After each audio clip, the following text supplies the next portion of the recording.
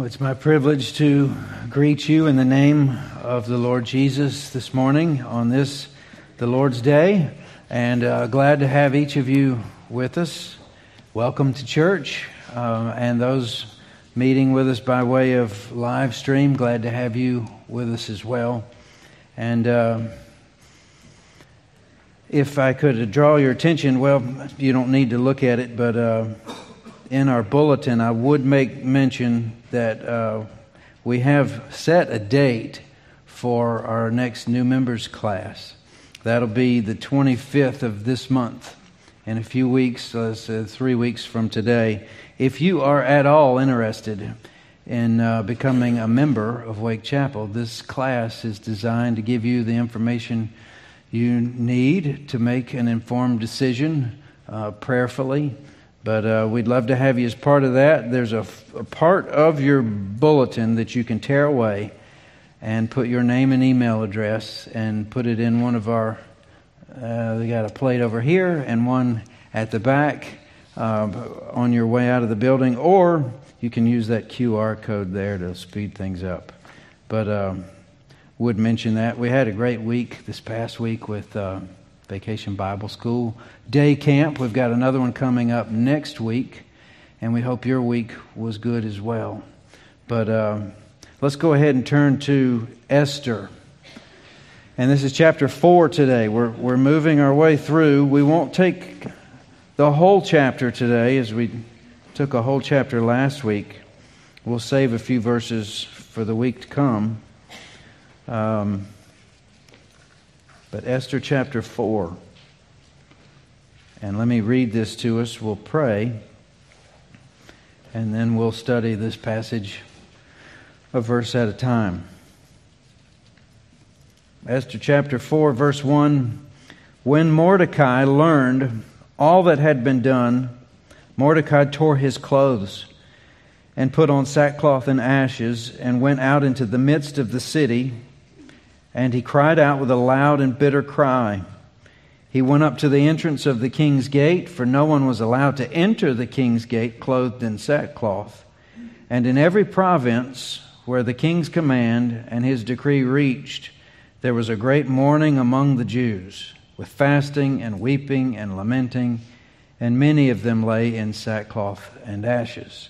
Verse 4, when Esther's young women and her eunuchs came and told her, the queen was deeply distressed. She sent garments to clothe Mordecai so that he might take off his sackcloth, but he would not accept them. Then Esther called for Hathach, one of the king's eunuchs who had been appointed to attend her, and ordered him to go to Mordecai to learn what this was and why it was.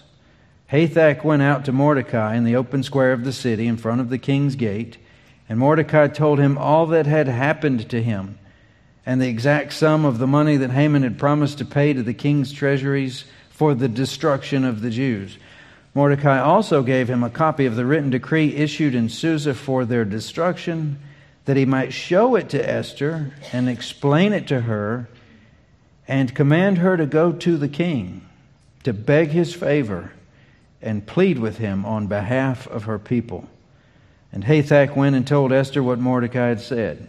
Then Esther spoke to Hathach and commanded him to go to Mordecai and say, all the king's servants and the people of the king's provinces know that if any man or woman goes to the king inside the inner court without being called, there is but one law, to be put to death, except the one to whom the king holds out the golden scepter so that he may live. But as for me, I have not been called to come into the king these 30 days. This is God's word. Let's pray.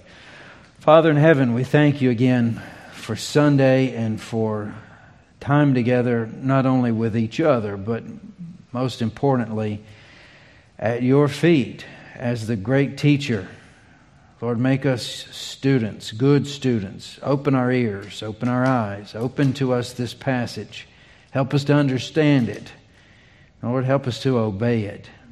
We ask that you take this time that we've all set aside, and we thank you for giving us what it takes to be consistent in that area. And Lord, make much of it. and make us more like you and less like ourselves. We thank you, and we ask all this in the strong name of Jesus. Amen. I believe that most behavioral scientists, if were asked the question, they'd probably agree that the human species more or less looks at life quite up close. We don't look but from such a distance forward. We tend to live really in the here and now rather than tomorrow or next week or next month or next year. I think you just about have to hit middle age before you start worrying about the clock or how much time you've got or how fast things seem to go by. As kids, we don't worry about that at all. So it's not linear. It's a thing of age. But it doesn't do us a lot of favors with certain things like history or even what we're doing right now with this book in your lap that is millennia old. Today's Independence Day. I think if you were to download or spy in on the average American brain today, it'd probably be caught up more with what's for lunch or who's cooking out than any consideration about our independence or what it costs to gain it or maintain it. And the same is true with this book. To contextualize this passage, reading about people with sackcloth and ashes, mourning because some king has issued an edict that all of your kind are to be destroyed by a certain date. That's tough for us to do. It's tough for us to turn on the news and hear of a bunch of people who've been killed by some madman or a mudslide or a hurricane or an explosion. It's just hard to put ourselves into that because we hear it so often and we live by the minute and the hour rather than planning. Okay, given the situation I'm in now, how do I prepare for the future? We don't really worry about that much. That's why most young people don't save a dime for retirement until many of their earning years are behind them, and then they think, oh, I should do this. What do we make of this today, and how does it fit?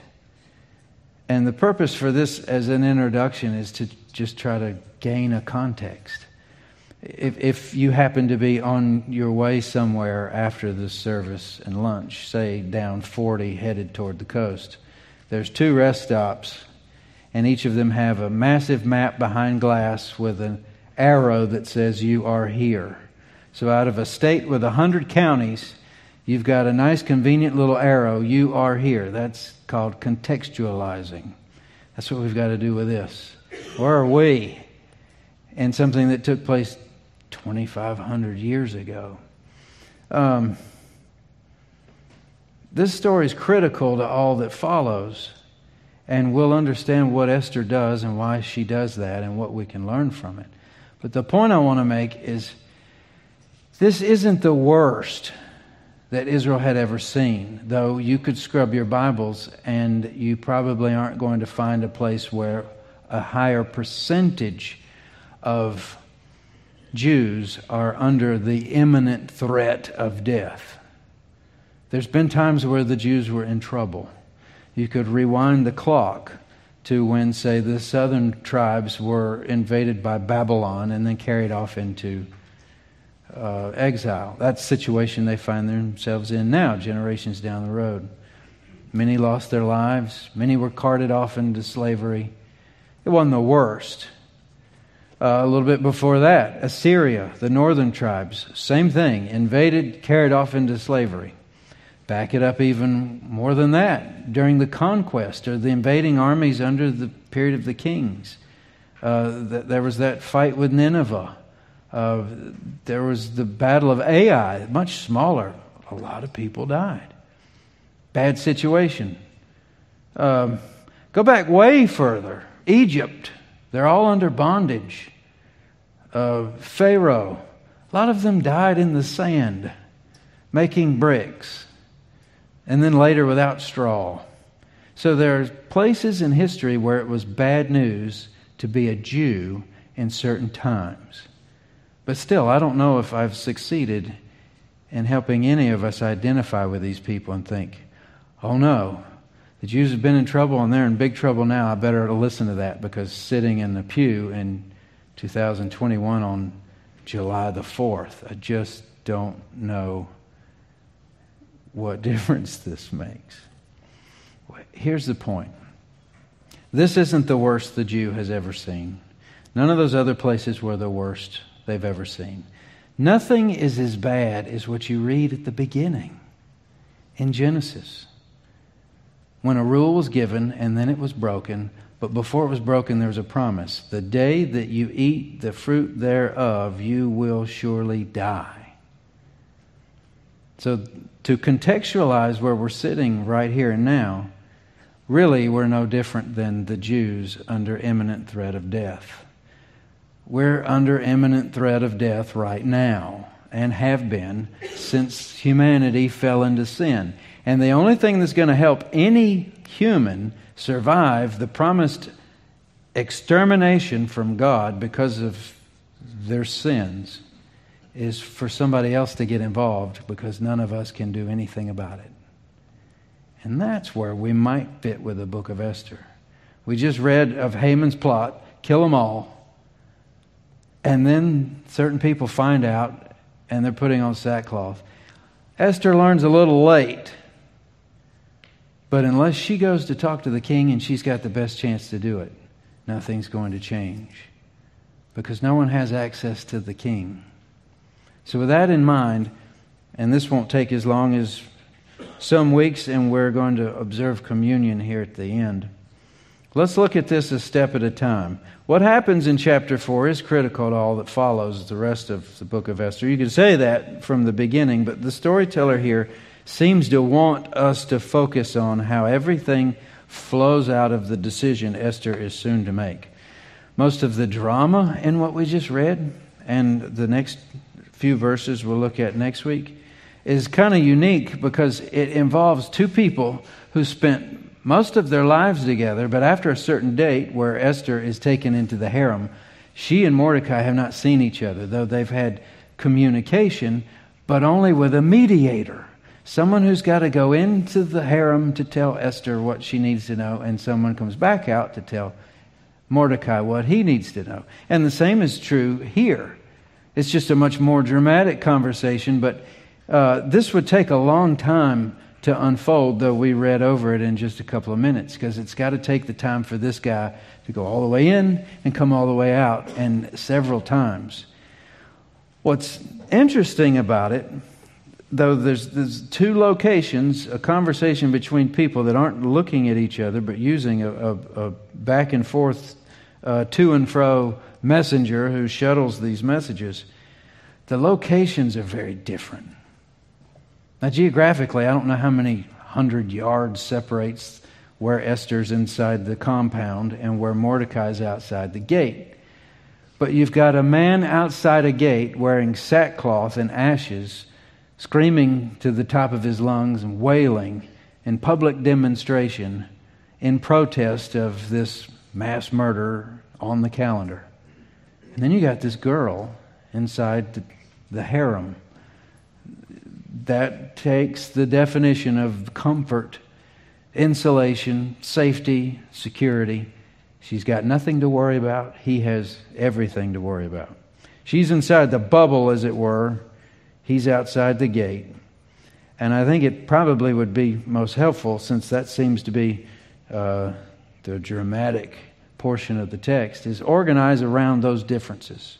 So I have 4 points. Here's the first. Let's look at the deep grief of the people of God. And that's on the outside. We'll look at that in contrast to what's going on inside in a moment. You look at verse 1 there, chapter 4. Mordecai learned of all that had been done, tore his clothes, sackcloth and ashes. He went to the middle of the city, cried out with a loud, bitter cry outside the king's gate. And then we have this indication that you can't go inside the king's gate in sackcloth. So that seems to be perfectly in keeping with all the other rules inside that building. No bad news. So I doubt they've read newspapers. Usually that's got bad news in it. And nobody can be in the king's presence with a sad face.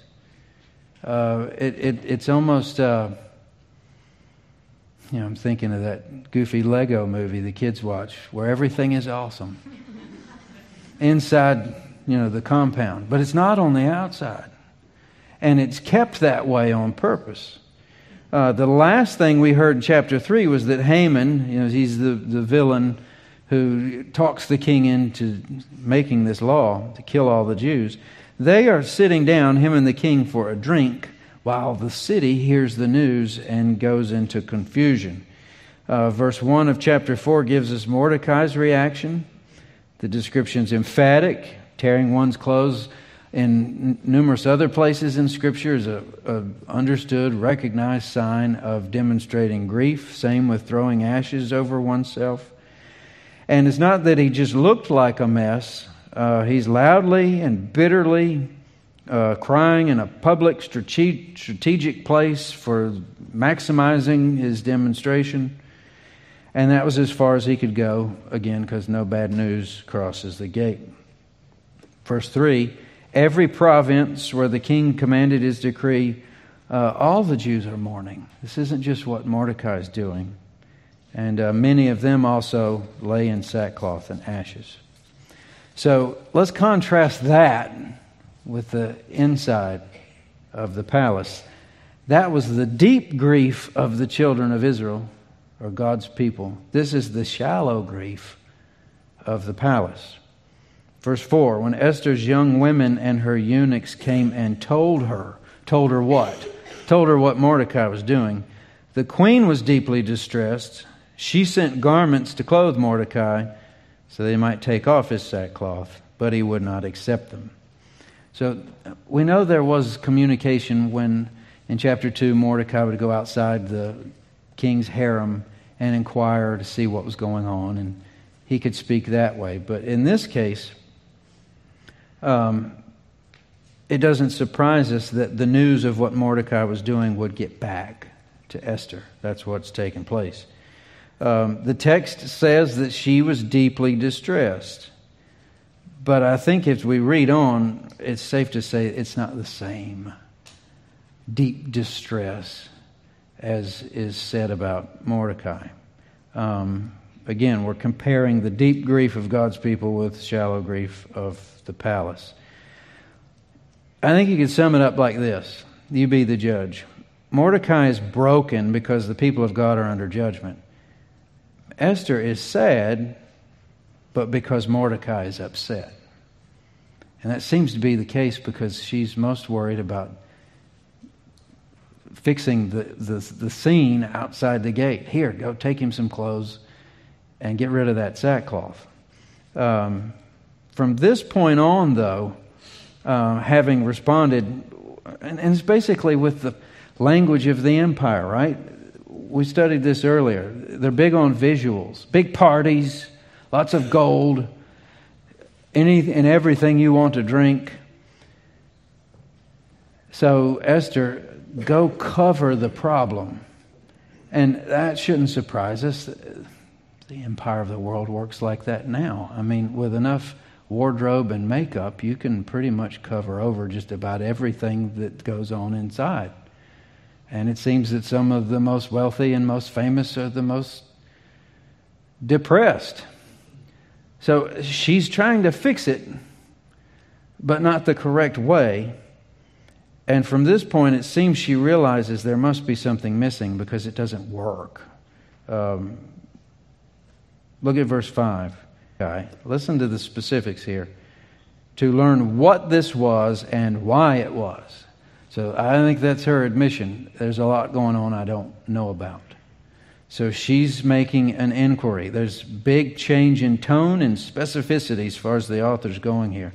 Verse 6, Hathach went out to Mordecai, and he's got a name now. All the other gophers were unnamed.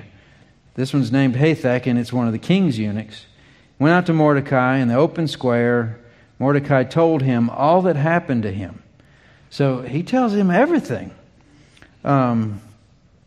Gives a copy of the written decree and then some instructions, specific instruction as to what he thinks Esther should do. So here's point number 3. The need for a mediator. And that's the last part with his instructions for Esther. She is going to be the mediator. But let's look at how Mordecai goes about this to start with. He does 2 things in his sit down with Hathach, who's come to find out what's going on. First, he sends back careful and detailed information regarding all that had taken place. He tells her everything, even sends a copy of the official ruling. Purpose of that is to make sure that she knows what he knows. It's really hard to know how to act when you don't know what you don't know. We spend most of our time in these Sunday gatherings trying to understand this book before we take the next step and try to obey this book. So this makes sense the way our lives work. Do you go to school before you start your career, or the other way around? No, you train first, then you're expert later. So he's telling her what she needs to know, and once that's taken place, second, and this has to be difficult for him to say and for her to hear, the instruction involves 2 parts. 1, go to the king's presence, into his presence, and 2, plead with him and beg for mercy on behalf of the people. Now, if you look at this, let me see, verse 8. Mordecai also gave him a copy of the written decree that he might show it to Esther and explain it to her, command her to go to the king and beg his favor and plead with him on behalf of her people. Oops. Cat's out of the bag. I think purposefully. But we've been taking careful notice of how the secret's been kept and who told her to keep the secret. Mordecai told her to keep the secret. But now at least one person, Hathach, inside the king's business, knows that this is her people. So he is now reversing his previous instruction to keep quiet about her background and instead openly identify with the covenant people of God precisely when these people are under an empire-wide edict to their destruction. So you keep it quiet while everything's safe.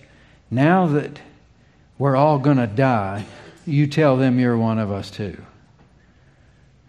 This has to be hard for him to say, and it has to be hard for Esther to hear. And if this were put into some motion picture for hear this, and to watch her face as she hears what she's asked to do, which is a massive change order from what he'd told her all her life. And then through the stage when she was taken. It's been a few years now that she's been the queen. So what happens next? Look at verse 9. Hathach went and told Esther what Mordecai said. And this is where I'm disappointed in the story. Verse 10. Then Esther spoke to Hathach and commanded him to go to Mordecai. I want to know what happened between verse 9 and 10. That seems to be the dramatic part. Did she just sit in silence? Did she stand up? Did she throw anything? How long did she sit and think? I don't know. Obviously, to the storyteller, not important. Doesn't mean the inquiring mind doesn't want to know, but the inspired record doesn't tell. Verse 11, and the king's servants and the people of the king's provinces, well, this is what she's telling Hathach to tell Mordecai. All the king's servants, all the people of the king's provinces know that if any man or woman goes inside the inner court without being called, there's but one law, is to be put to death, except the one who the king holds out his golden scepter. That's what I remember from Sunday school, the gold scepter. You got to wait and see if he stretches it out as to whether or not you survive or off with their head. And history tells us there were men always around Xerxes with axes to the left and the right to make sure that if anybody got too close, they could take care of the problem quickly and efficiently. But you look at this. I think it might be safe to say, and I don't like restating people's words into other words, but this almost might kind of be like her saying, "You got to be joking." Let me think of it. He tells her to do what everybody knows may be certain death. And then she tells Hathach to go tell him what he already knows. So maybe that's why we don't need much information between 9 and 10. Maybe that was her first response. You go remind him what we already know. Go state the absolute obvious. Everybody in the kingdom knows this. There's certain things that everybody knows, right? You can't break in line. Everybody knows you can't waste food. Though we break line and we waste food. But everybody in this kingdom knew that if you go to the king and he doesn't like it, you don't survive. So they're stating the obvious.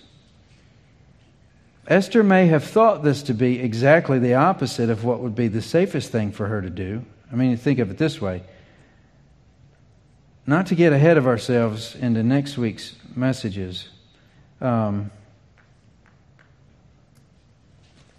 if all the Jews are in danger and everybody that is known to be a Jew is going to be killed, then maybe the best thing to do is to make sure you always keep it a secret that you're a Jew. And that's what she's told not to do. There's also another part in here at the end. Let's see, it would be verse 11, the last line. But as for me, I have not been called to come into the king these 30 days. Now this is something that I don't think many people would know. I don't know that they published a calendar of who the king is with on a specific night. Though everybody knows that this is the queen, but everybody knows that this man likes his contests and he's got a massive harem. So she's telling information that might be known only to a few, but it's critical information. Listen, he hadn't called me in a month. This is the girl who had gained the attention of the king's eye. She had what he wanted. But it's now obvious that she has lost that attention, at least for a month. So it's not like she's going to get called without having to go. She's going to have to go in there uninvited if she's going to go in there at all. Now, again, not to get ahead of ourselves for next week, but let's start to wrap this up or put it into a position where we can think our way through what this means as far as our obedience. On one level, everything in this book so far can be attributed to some demonstrable cause. Now, the reason why Esther's queen is because she had what the king wanted and because he'd thrown out Vashti. The reason why all the Jews are facing imminent death is because Haman wouldn't bow down. We can look through all these things, and if we're deconstructing it, we can see that there were causes and effects, it seems. But in the last chapter and in this chapter, we're seeing a marked difference in the way the author is explaining the story, such that questions are being brought against the theory that everything just happens and no one is in real control. That it's just coincidence, happenstance, way the cookie crumbles, blah, blah, blah. So on one level, you might look and say, well, this is quite a tale. But then there's another level of causality represented here. And this is what we'll look at a lot more in depth next week.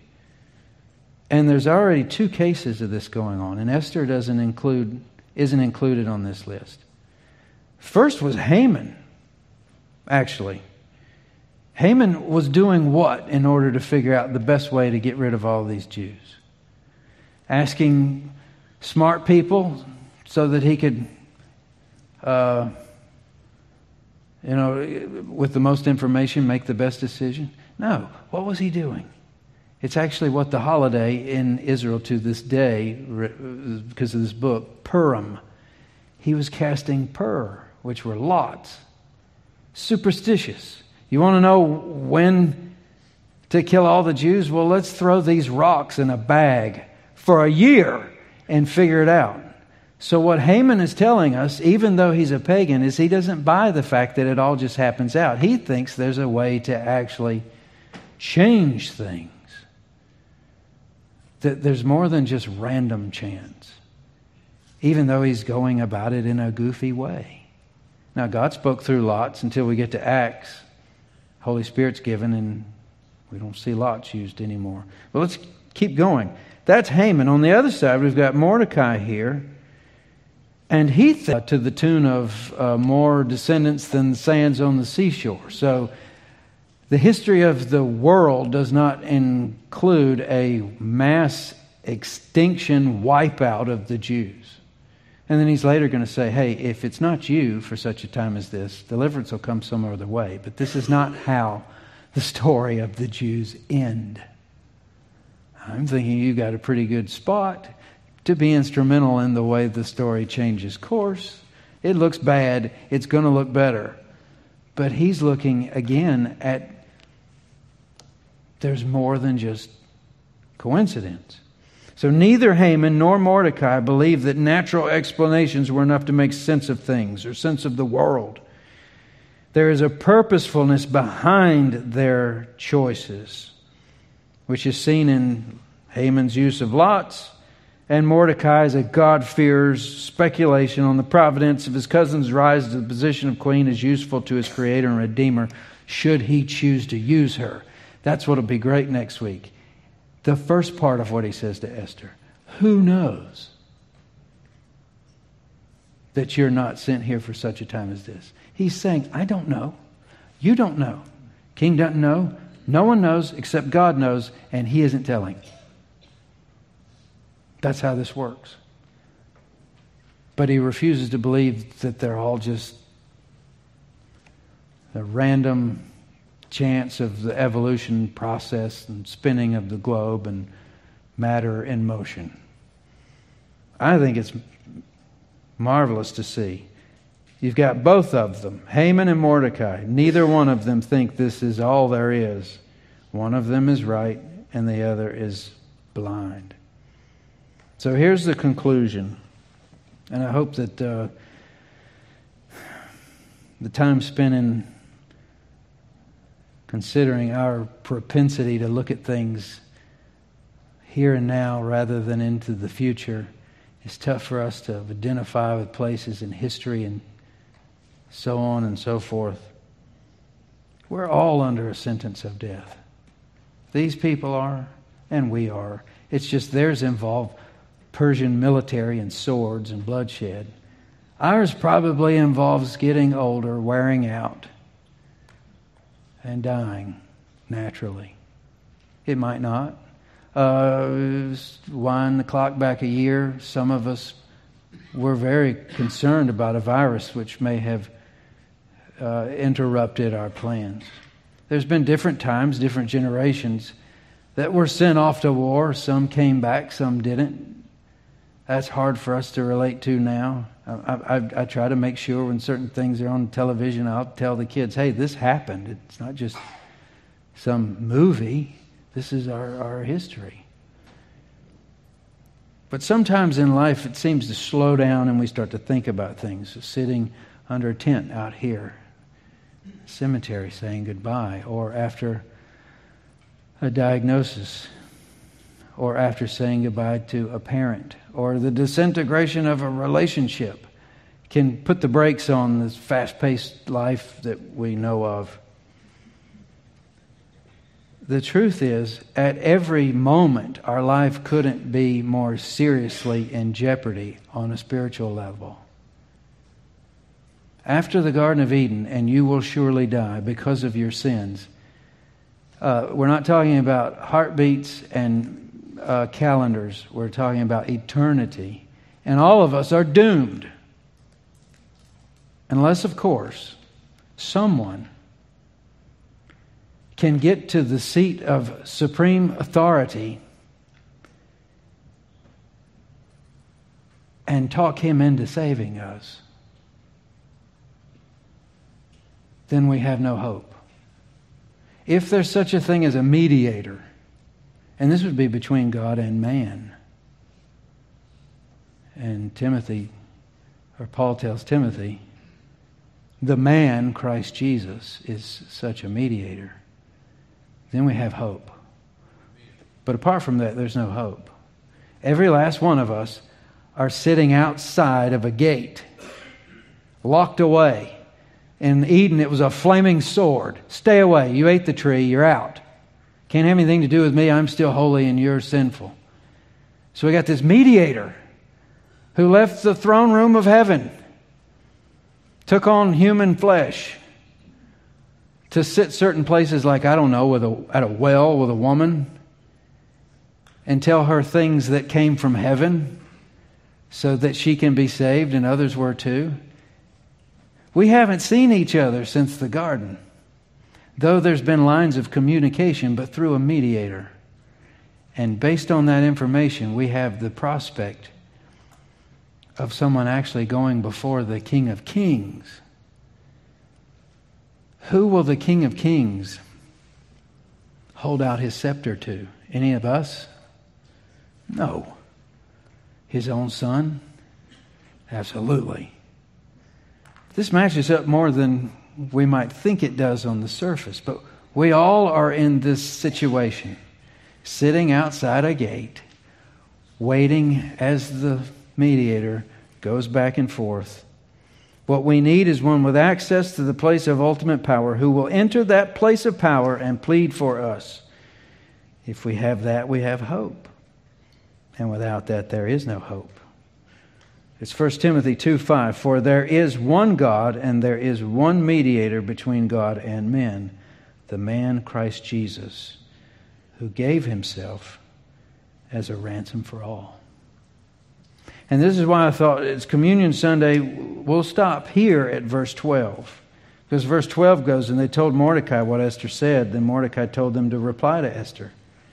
And that's when he gets into, hey, I don't think your chances of survival are very good. And you might look at this as, okay, I'm terminal, but the doctor's got some options. So let's go hear what options we've got and see which works out. That kind of sounds like the way Esther's responding. Mordecai is more like this. No, it'll all be okay in time. God's got something up his sleeve. Who knows? But you might be for such a time as this. That's all next week. Today, on this side of the cross, 2021, on July the 4th, the mediation's already taken place. Jesus came, spread his arms on a cross, said it's finished. The king was satisfied, and he now sits at the right hand of the throne of the Father, interceding for us at this moment.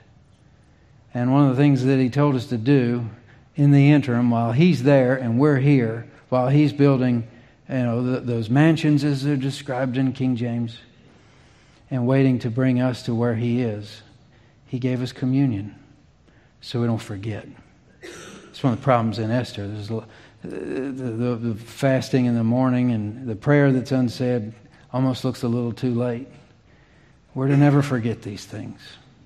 And communion is something that Jesus gave us that involves our sight, our taste, our smell, our touch.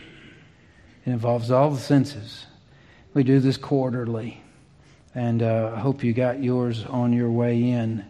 And maybe the next time we do this, we'll do it, should I say, the old-fashioned way, where we pass plates and so forth. And if you were here with us on Easter, you know how these work. We'll do the bottom first. That's where the bread is, on the bottom side. And the blood of the vine, as it's called, the grape juice, is on the top. But let me read to us some things from what Paul gave us in 1 Corinthians 11. And then we're going to have a little time of prayer to prepare for this.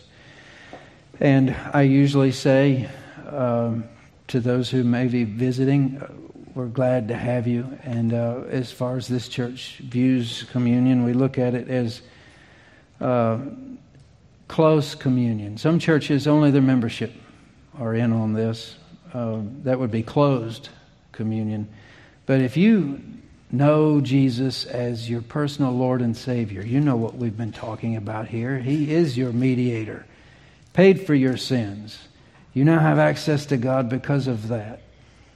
Then we would wholeheartedly invite you to do this with us. If not, this is something that needs more explanation. We usually tell folks, hey, if it's not understood, then it's not anywhere near as meaningful. So maybe the best thing to do is to let it pass. That would go for children, and parents know best the hearts of their children, even though they can't see them with their eyes, but they know them by their doings.